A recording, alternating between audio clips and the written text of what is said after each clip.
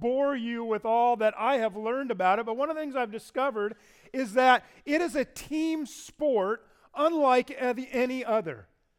It's critical that you be a good team player, an ideal team player, in order for your team to be successful. Here's a statement on the website from a local rowing club. It's the River City Rowing here in West Sacramento. And here's what it says. It says, if you have ever watched Olympic rowing, you will notice that everything is together, in time, controlled, and synchronized. Everyone in the boat is working as one system, one unit, one team. Then it goes on and says this: teamwork is the only way to get the boat moving properly, and there is no hierarchy in rowing. You see, the ideal team player in rowing, so the ideal team player strives for synchronization within the boat. They seek to be technically as flawless as possible in their strokes and in their rowing. Their goal, in many respects, is to work smarter, not harder, even though it takes incredible physical strength to do the sport. The ideal team player seeks to be one with his or her fellow rowers.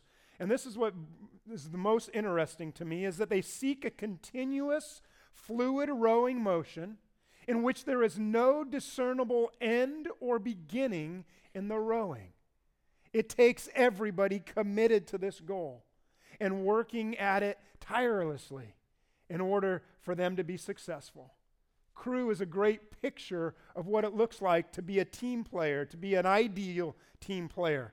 And as I think about this idea, I wonder, what does it look like to be an ideal team player when it comes to being a Jesus follower? I mean, as a disciple of Jesus, as a Jesus follower, what does the team player look like? Jesus defined for us one of the big wins in this. We looked at that in our last series when he said that the world will know that you are on my team, right? Isn't that what he said? I mean, his words were, they'll know you are my what? What was the word? My disciples. The world will know you're on my team, you're my disciples, by how well you love one another. In other words, how well you act in relationships. And so what I want to do is, over the next few weeks, we're going to mine out of the Bible principles to help us navigate relationships so that we can be an ideal team player. Because the reality is this, and I think we understand this, what truly matters is the relationships we nurture and develop. You figured that out, haven't you? You have those moments in your life where you're just pausing, whatever the case may be, as Derek was talking about, Pastor Derek, and he was just reflecting. And there's moments you have, and you're like, man, it's all about relationship. In fact, the best way to make disciples, isn't that our marching orders as Jesus followers? Jesus said in Matthew 28, go make disciples. He said the best way to make disciples, because we're to love one another, the best way to do it is in the context of relationships. Now, I understand for some of us, we have some great relationships. Some of you have some just really good, solid relationships, and we have those. Some of our relationships are good, and some of them are not so good. Some of them are bad, and then some of us, we have some relationships where they're just downright ugly. And I think you understand and know what I'm talking about. Maybe some are here this morning, and you've done life with somebody. Maybe it was a roommate or a coworker or life group friends, and people were close to you at one point in life, but then something happened. Maybe words were said. Maybe an event occurred. Something happened, and that relationship separated, and it broke off. It happened. Some of you, or somebody you know, might be in an unhealthy, dating relationship. And at one point, you just kind of said, you know what, I'm going to drop my standards. And you stopped looking for Mr. and Mrs. Right, and you were willing to settle for Mr. or Mrs. Could Be Worse. And you've come to the realization that Mr. or Mrs. Could Be Worse is just not good for you. And you know it's not heading anywhere. And you're wondering, how do I navigate this? What do I do? How do I proceed? For some of you, your marriage is incredible. It's wonderful. But for others, it's gone from romantic and wonderful to just being a daily grind. The busyness of life has pushed the romance out. It's pushed the passion out. And It's left you empty and longing, and you're wondering, is this really what it's all about? Is this it? Or maybe you're here this morning and you're in the midst of a relational crisis. It's so bad and ugly for you. There's a relational crisis happening right now. Maybe with your children, whether young children or teenagers, or maybe even your adult children. Or for some of you, maybe you're in a relational crisis right now with your adult parents. So whether your relationships are all good right now, or they're not so good, or they're just downright ugly, how do you and I be, like a relational rock star? How do we do that? How do we be this ideal team player? How do we navigate this area that Jesus said to you and I is critically important and fundamental to being his follower, to being his disciple? Well, it all starts with the foundation. You see, without a strong foundation, our relationships aren't going to thrive, are they? And in fact, they may not even survive. Foundations are critical for building something that will last. Next year, I'm going to be taking a group of you from LifePoint to Israel. And we got a few more weeks before we got to make some final decisions. So if you're still thinking about it, we'd love to have you join us. But when we go to Israel, we are going to go to the Old City. And in the Old City, we're going to go to the Temple Mount. And the Temple Mount was a place that was built by Herod the Great about 2,000 years ago. And he built this, and on top of it, they placed the temple, the Jewish temple. And when we go there, we are going to walk to the southwest corner, and we're going to spend some time there. They've recently excavated all of that area, and we're going to see the foundation stones that were set up by Herod for that entire Temple Mount. What you need to know, the most important point of all of the Temple Mount in terms of the whole Temple Mount being solid and in a good situation, it's all based on the southwest corner. The way the topography works and all of that is the most critical corner. Today we have on top of the Temple Mount, you have the Dome of the Rock, the El Aqsa Mosque. It's a huge area. Hundreds of thousands of people can fit there. Those foundation stones are critical. Those stones, when you go there, if you go there, you'll discover and you'll see them. They're almost 40 feet long. They're about 8 feet deep and anywhere from 4 to 6 feet tall. They weigh approximately 80 tons, 160,000 pounds. For perspective, we have our gray whales off of our west coast. That's equivalent, each stone is equivalent to about 3 gray whales.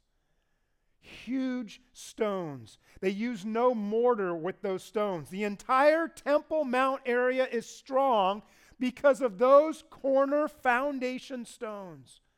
If you and I want to be ideal team players, then these building blocks, these foundation building blocks that we're talking about today, set the tone. They're critical for you and I to be able to build great relationships. So, what's the first building block? What's that first cornerstone? What's that, 40 foot long by 8 feet by 4 to 6 feet? What is that first stone to lay a great foundation for you and I to have great relationships? And the first one is this word, value.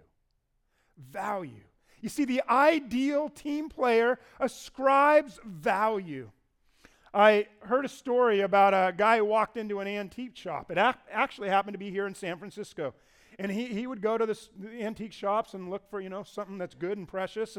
But this antique shop just had a whole lot of junk. There wasn't anything there of much value.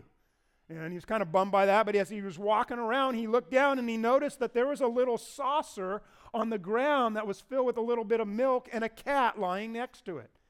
He bent down, and upon closer examination of the saucer, he discovered that, oh my goodness, that saucer's from the Ming Dynasty in China. That saucer is literally worth millions of dollars. And then he's starting to think, oh my goodness, this is a gold mine, and the owner doesn't even know it. I mean, he's letting the cat drink out of this thing, right? So he's like, how do I get this? How do I get it? So he comes up with this plan. He says, I know what I'm going to do. So he says to the owner, he says, hey, I like your shop. I haven't found really anything I like per se today. Maybe I'll come back. But man, I got to tell you, this cat you have, it just reminds me of a cat I once had. And I'd love to buy your cat from you. And the guy's like, my cat's not for sale. He's like, man, I understand, but just like looking at the cat, the colors, its eyes, it's like the same cat I had growing up. I'd love to buy it from you right now. In fact, I'll give you $200 cash right now if I can buy this cat from you. The guy said, you'll give me $200 for that cat. Man says, yes. He says, all right, sold. So he pays him the $200. As he walks out of the store, again, he's thinking about this saucer. He walks out of the store, he gets to the door, and as he gets to the door, he's like, you know what? I'm going to need to be able to feed the cat, some milk and stuff. And, you already got that saucer there and the cat's familiar with it. Any chance I could have that saucer with it? And the owner of the store said, oh, no, I can't give you that saucer. That saucer is from the Ming Dynasty.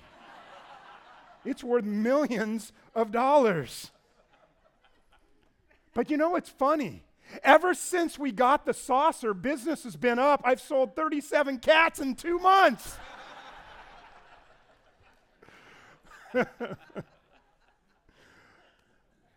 The ability to assign value is a tremendous gift. And what's amazing is from the very first page, in fact, of the Bible, it talks about the value that's assigned to human beings. In fact, it's safe to say that every human being is worth a far more value than that saucer from the Ming Dynasty. You know what that means? That means that the people we interact with, that we argue with, that we struggle with, maybe we don't have the good in certain relationships. It's bad or it's ugly. They've all been assigned tremendous value by God. And yet, throughout human history, we have examples of how we have forgot the value of human life. Isn't that true? I mean, we can think about our own country. Right now, I'm reading this book, Frederick Douglass, about his life. And in fact, I'm talking to someone at the first service. A couple of people here at church are actually reading this book. And American slavery, but of course any slavery, but American slavery was awful beyond description. I'm not going to go through and read it all. But I asked myself the question, man, how? How do we allow this? How are slaves treated this way? Why in the world did the Christian slave owners do this? Why did Christians allow this? What did they miss? What did they miss in Scripture that led to the atrocious treatment of slaves? I'll simply read one quote that the author writes, and this is from Mark Twain. And Mark Twain said this. He said, speaking of slavery, he said, I had no aversion to slavery growing up. I was not aware that there was anything wrong about it. No one arraigned it in my hearing. The local papers said nothing against it. The local pulpit taught us that God approved it, that it was a holy thing, and that the doubter need only look in the Bible if he wished to settle his mind. That's just one little example, and then you read the book, and it just breaks your heart. It's like I'm still kind of recovering from what I've been reading. How's that possible? What did they miss? Well, I'm going to talk a little bit about what they missed, what's important for us as we think about relationships. And the key that it starts with, the foundational stone, is this idea of value. Turn to Genesis chapter 1. I want to look at a couple verses together here. Genesis chapter 1, verse 1. It's the first book of the Bible. And it lays the foundation of relationship. And the foundation of relationship is value. And on the very first page of the Bible, the very first words, it says this, and you may even know this maybe without looking or reading it. In the beginning, God what? In the beginning, God created. That word created is very important for us to understand. It's significant. It goes on and says he created the heavens and the earth. Verse 21 goes on and says he created, that he created conscious life. And then look at verse 27. And I want you to notice the word that's used 3 times. God created man in his own image. In the image of God, he created him. Male and female, he created them. What's the deal? 3 repetitions of the significant word that God created when he talks about mankind, humankind. Turn over a couple more pages to Genesis chapter 5. Genesis chapter 5. And I want to pick up in verse 1. Let's check out what it says. Verse 1, it says, notice again, when God created mankind, he made them in the likeness of God. He created them, male and female, and blessed them. And he named them mankind when they were created. How many times was the word created used in that verse? How many times? 3 times. How many times in verse 27? How many times? 3 times. Why? What's going on here? Why is God doing this? Well, when God talks about creating human beings in his image, not creating, heavens and the earth and animal life or plant life, but when he talks about creating us in his image, in his likeness, it's like he's putting an exclamation point on the fact that God created human beings with significance, with worth, and with value. You see, the very first thing that you and I have to settle in our hearts, if we are going to be people who understand that relationships matter, then we have to understand that human beings are fundamentally valuable. Why? Made in the very image of God. So if you're going to be an ideal team player, and you have lots of teams you're on, right? You have your own family, and some of you, your family's so big you can, field a basketball team. Some of your family, you might even be able to field a baseball team, right? So you have your whole, team Delphs, right? Yeah, go team. You have your team that maybe you work with.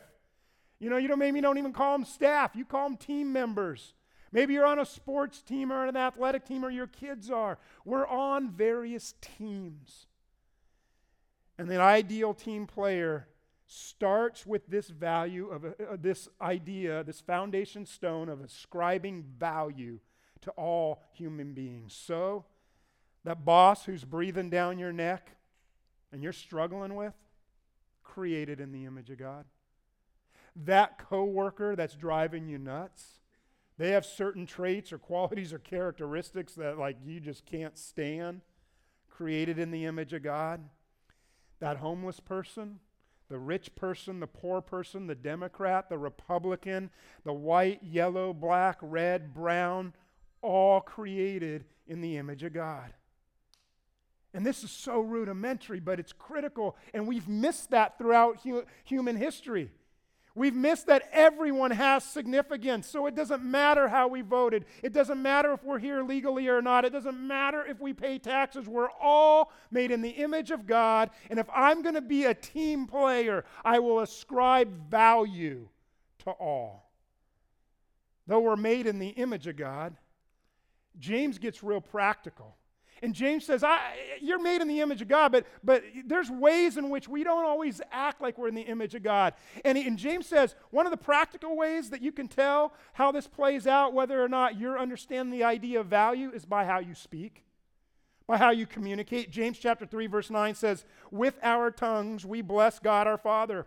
With the same tongues we curse the very men and women made in his what? Made in his image or likeness. James reminding us, taking us back to Genesis 1. How can you, with this mouth that you praise God, that you worship God, that you lift the Lord up, how with that same mouth can you curse another person, speak badly about them, say something derogatory about them, put them down? How can you do that with the same mouth? He goes on, verse 10 says, out of the same mouth come praising and cursing. My brothers and sisters, this should not be. You see, when we speak bad of others, we're in a sense saying, I am not recognizing that they're made in the image of God, in the likeness of God. Therefore, I am essentially saying they do not have value. Can you imagine thinking about the very words you say, that is determining your belief on whether or not you understand that the foundation stone of all human relationships is value? What you say matters. Proverbs 15:4 says, the soothing tongue is a tree of life, but a perverse tongue crushes the spirit. The ideal team player speaks words of life because that brings life to others. It shows another person they have tremendous value. Ephesians 4:29 says, don't let any unwholesome talk come out of your mouth, but only what is helpful for building others up according to their needs, that it may benefit them. So I have a challenge for you this week, just practically, because James, one of the great things about the book of James is it gets real practical. Practically this week, how about you choose to speak well of others every single day for a week? Purposefully, intentionally, showing that people have value, that all people have value, and you pick a number. 5 people, 10 people, whatever it is. 5 people a day, 10 people a day. You pick a number and say, I will, by the words I speak, ascribe value to them. I'd even encourage you to pick that person who drives you nuts. That person who drives you crazy, that person you can't get along with. And speak words of life and encouragement. So the first building block of great relationships is value, that we ascribe value to all people by our words and, of course, ultimately by our action. The second building block for great relationships, that cornerstone, that like in Israel, those big giant stones, the second foundational building block is respect. Respect. R-E-S-P-I-C-T. If you watch the news, you'll get it. If not. The ideal team player demonstrates respect. So here's the question, how do you do it? How do you demonstrate respect? I know what society has been telling you and I lately. You demonstrate respect to those who are on your side. Would you agree with that? That's what we're being taught. You demonstrate respect to those on your side who believe the way you believe, that think the way you think, with the same religion you have, the same political party, the same financial status. You respect those who are like you. But the Bible says, no. 1 Peter 2:17 says respect how many people? What's the word? Respect. Let's say it again. Respect. One more time. Respect. Everyone. Now the question is, what is respect? What is respect? I mean, we throw the word out, but what is it? Biblically speaking, the word literally means to honor them. It means to treat another with high regard. So how do you start honoring somebody else? How do you start, treating them as if they are worthy of high regard? How do you show this respect to all people? Well, it starts with accepting our differences. That's how you honor somebody. You accept our differences. In fact, it's really biblical because you go back to Genesis chapter 1, verse 27, and God let us know we have differences. And society's saying, no, you only respect those who are just like you. The Bible says, no, you respect all people. And God lets us know in the beginning, we're different. Genesis 1:27, God created mankind in his own image. In the image of God, he created them, male and female. You see, the most obvious way to start to practice this idea of that there are differences is to understand that there's a difference between a man and a woman. I mean, God just wired us up differently, and there's no more better example to prove that than by this thing alone. Right? This right here tells us we're not the same. We're created differently, and we're called to accept and even respect our differences. What does the guy want to watch? Yeah, the guy wants football. Yeah, I like how you said that. Football. ESPN, Sports Center, the Golf Channel. He wants to watch, people get blown up and limbs cut off and maybe watch the news. What about her? She wants to watch, This Is Up. This Is Us. This Is Up. That was a slip of the tongue, right? That's a movie, isn't it? She wants to watch This Is Us and Fixer Upper and Gilmore Girls and Downton Abbey. So I had to research this myself because I didn't know. So I Googled this. Here's what I Googled. I said, most popular TV shows for women. Now, the first hit that I got was 21 TV shows every woman needs to watch. So I clicked on it. I looked through the list. Here's just what was an observation I made. I don't watch a single one of them, and I have no interest in watching a single one of them. I went through and did the same thing for guys. You know what I discovered? I've watched almost all of them. Heather's watched hardly any of them. We're different. The ideal team player accepts, and listen, we accept and then we celebrate our differences. This summer I decided to binge watch a sci-fi show that I watched years ago. I mean, it was 4 seasons, 3 movies, watched it, and every night, Heather would just dread it. I mean, she hated every night. And I'm like, babe, just accept our differences. Man, if you could accept our differences, and, babe, if you could celebrate our differences, I can even use you in the sermon as a great illustration about how awesome you are with this. The reality is, I pick on her shows way more than she picks on mine. But we use that to illustrate that respect starts with genuinely accepting our differences, our diversity, our uniqueness, and then celebrating that. Celebrating the different perspectives, the different way we see things, accepting even the way we do things differently. So what about in your work environment maybe? You work around others and you say, hey, I'm going to value human life, and I'm going to do that by showing respect. And what is respect? It's accepting.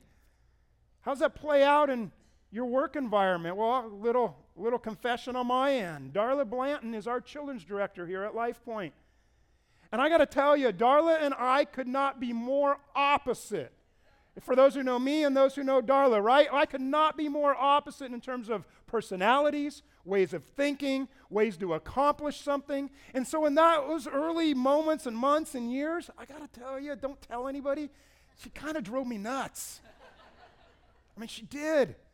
I mean, she's just, because Darla, she's kind of like, I get laser focused on things. She's kind of here and there, and, I'm organized, and, and so, and I'd be like, Darla, I want the facts. Like, I need the information from her. And it would take 5 minutes. If Mark and I were talking, we'd be done in 5 minutes. We'd have this conversation. But Darla, the meeting would take an hour because she'd want to tell me stories about whatever that was related to. Now, this isn't a Darla roast. Hang with me. I actually talked to her and said, can I share this? Through my time reading leadership books, attending leadership summits, God taught me something. God taught me to see her, to accept what we're talking about, to love and even appreciate our uniqueness, our differences. I grew to respect our differences. This is the reason Darla has been on staff with me for 13 or so years. No other staff member has been on this team as long as Darla has. Why is she on the team? Because she's phenomenal. She's incredible. And if you know her, you know she has, praise God. If you know her, or if you have kids or grandkids, nobody loves those kids more than her except for you, right? Nobody loves them more. Nobody loves the parents more. Her heart for those kids and those kids to learn about Jesus and come to know Jesus and to receive Jesus as Lord and Savior, there is no one like her. In the process, I discovered also, as I started seeing Darla, she has better insight on other people than I do because of the relationships. And so she's the first person I go to when I wonder about you. She's going to have the best insight. Our church is better because Darla is on our team. Don't miss this. Please don't miss this. I discovered what was always there when I finally embraced our differences. Are you catching this right now? You have people in your life who, they might drive you crazy or nuts. She doesn't drive me crazy anymore. I'm ready for the 5-minute meeting that I know is going to be an hour, and I'm all good with it. I am. I'm totally good with it. Sometimes not, and I tell her, Darla, we're doing this in 30 minutes, but I'm good with it now. You have people who, they might drive you crazy on the surface. You have people you might disagree with. You might have people you have big issues with. Some might even be like major issues with people. But if you want to be an ideal player, learn to accept those differences and grow with them. Come on, Chris. That sounds so Dr. Phil-like. It sounds so self-help. Just accept people? That's a good question. Fair enough. Okay, I get it. Fair enough. So just accept people. What does the Bible say? Romans chapter 15, verse 7. Let's read the 2 words out loud, first 3 words out loud together. 1, 2, 3. Accept each other. Oh, wait, that sounds like Jesus, not Dr. Phil. Accept each other. just as Christ accepted you, look at this, so that God will be given glory. Now that word accept in the Greek, it's a very interesting word. It has the idea of, you ready for this? The word accept has the idea of receiving somebody anyways. Anybody tracking with me? Some of you, did that go over? Receiving somebody anyways, which is implied what? That somebody drives you nuts. Somebody drives you crazy. Somebody you don't get along with. You're not on the same page with. Accept them anyway. If I said anyways, I meant anyway. For those wordsmith people. Did I do it, babe? Did I say anyway? I think I said it out loud. I was going too fast there. That was the problem there. Unconditional. Regardless of our differences. If they bug us, whatever the case may be, when we accept someone in our differences, the Bible says God gets the glory when you demonstrate that towards others. I love what Ruth Graham said about her husband, the late evangelist Billy Graham. She said, "My job is to love and respect Billy. It's God's job to change him."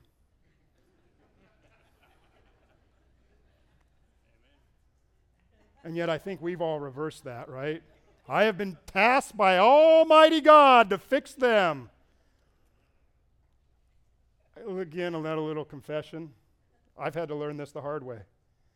It's cost me years and years of relational capital with my lovely wife because I thought part of my role, you ready for this craziness? Part of my role as a husband who happens to be a pastor, a teacher, a preacher, one who has been created by God to help others, I thought it was my job to teach Heather lessons about doing something correctly.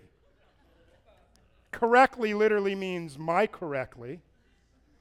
Now, I'm just curious, does anybody here think that was a good idea? Raise your hand. Does anybody think that was a bad idea? Raise your hand. Where were you 20 years ago? I could have used you back then.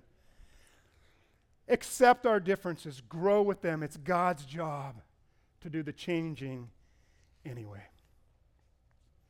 It's not easy.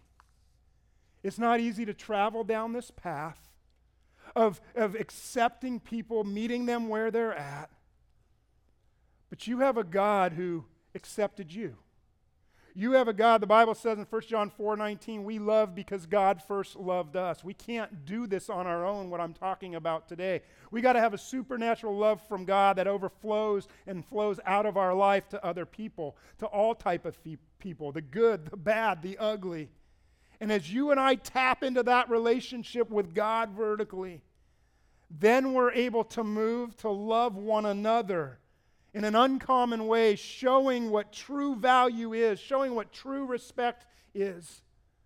Maybe you're here this morning and you have yet to receive this indescribable love of God.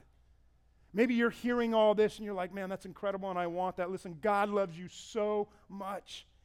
And he demonstrated that love in the person of his son, Jesus Christ, and he demonstrated that by going to a cross and dying on a cross so that you and I could live, so that your sins could be forgiven, so you could have a relationship with him for eternity. And he's inviting every single person this morning into that incredible relationship. He values you that much. He loves you that much. It's the most important relationship you will ever enter into.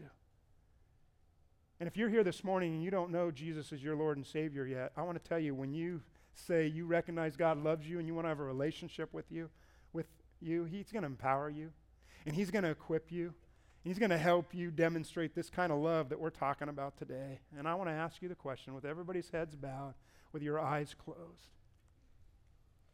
Some of you here this morning, it's time to invite Jesus into your life for the first time. He loves you. He thinks you're incredibly valuable. He created you in his image. And he respects us so much that he didn't force us to live a certain way. He gave us the choice to accept him. God, would you hear our prayers this morning as we call out to you? Lord God, I pray for those who, they have some relationships that are kind of bad and maybe even some are ugly. And they haven't been building those relationships on value and respect. God, help us turn our hearts in this direction. God, would you even give a picture of a person in someone's mind's eye right now? And as you're sitting there, as God brings somebody to your mind, would you ask God to give you the humility to see them as created in God's image? That He give you the ability to love through value and respect. God, there's some here this morning who need to know you as Lord and Savior for the very first time. And if you're here this morning and you're ready to say, I know God loves me, and I want a relationship with Him, would you pray with me right now? It's not these exact words. It's more that you mean it in your heart. But just pray something like this. Say, Lord Jesus, thank you for loving me so much that you would come to this earth to die on a cross so that I could live. Right now, as best as I understand, Jesus, I'm asking you to come into my life, to be my Lord, to be my Savior. I surrender my life to you. I want to experience this love, and I want to demonstrate it to others. So thank you, God, for setting me free, for giving me a new life. In Jesus' name, God, you've heard these prayers today. We worship you, God. Your love is the picture that we seek, that we go after, that's how we can show value and respect to others. Thank you, God, for your word as we come right now to this time in our service, even to worship you in a different way, to worship you by the giving of our offering. Use this for your kingdom and for your glory. And I ask for this, God. I pray for this, knowing, God, that you will receive the glory in all of this. In your name we pray. Amen.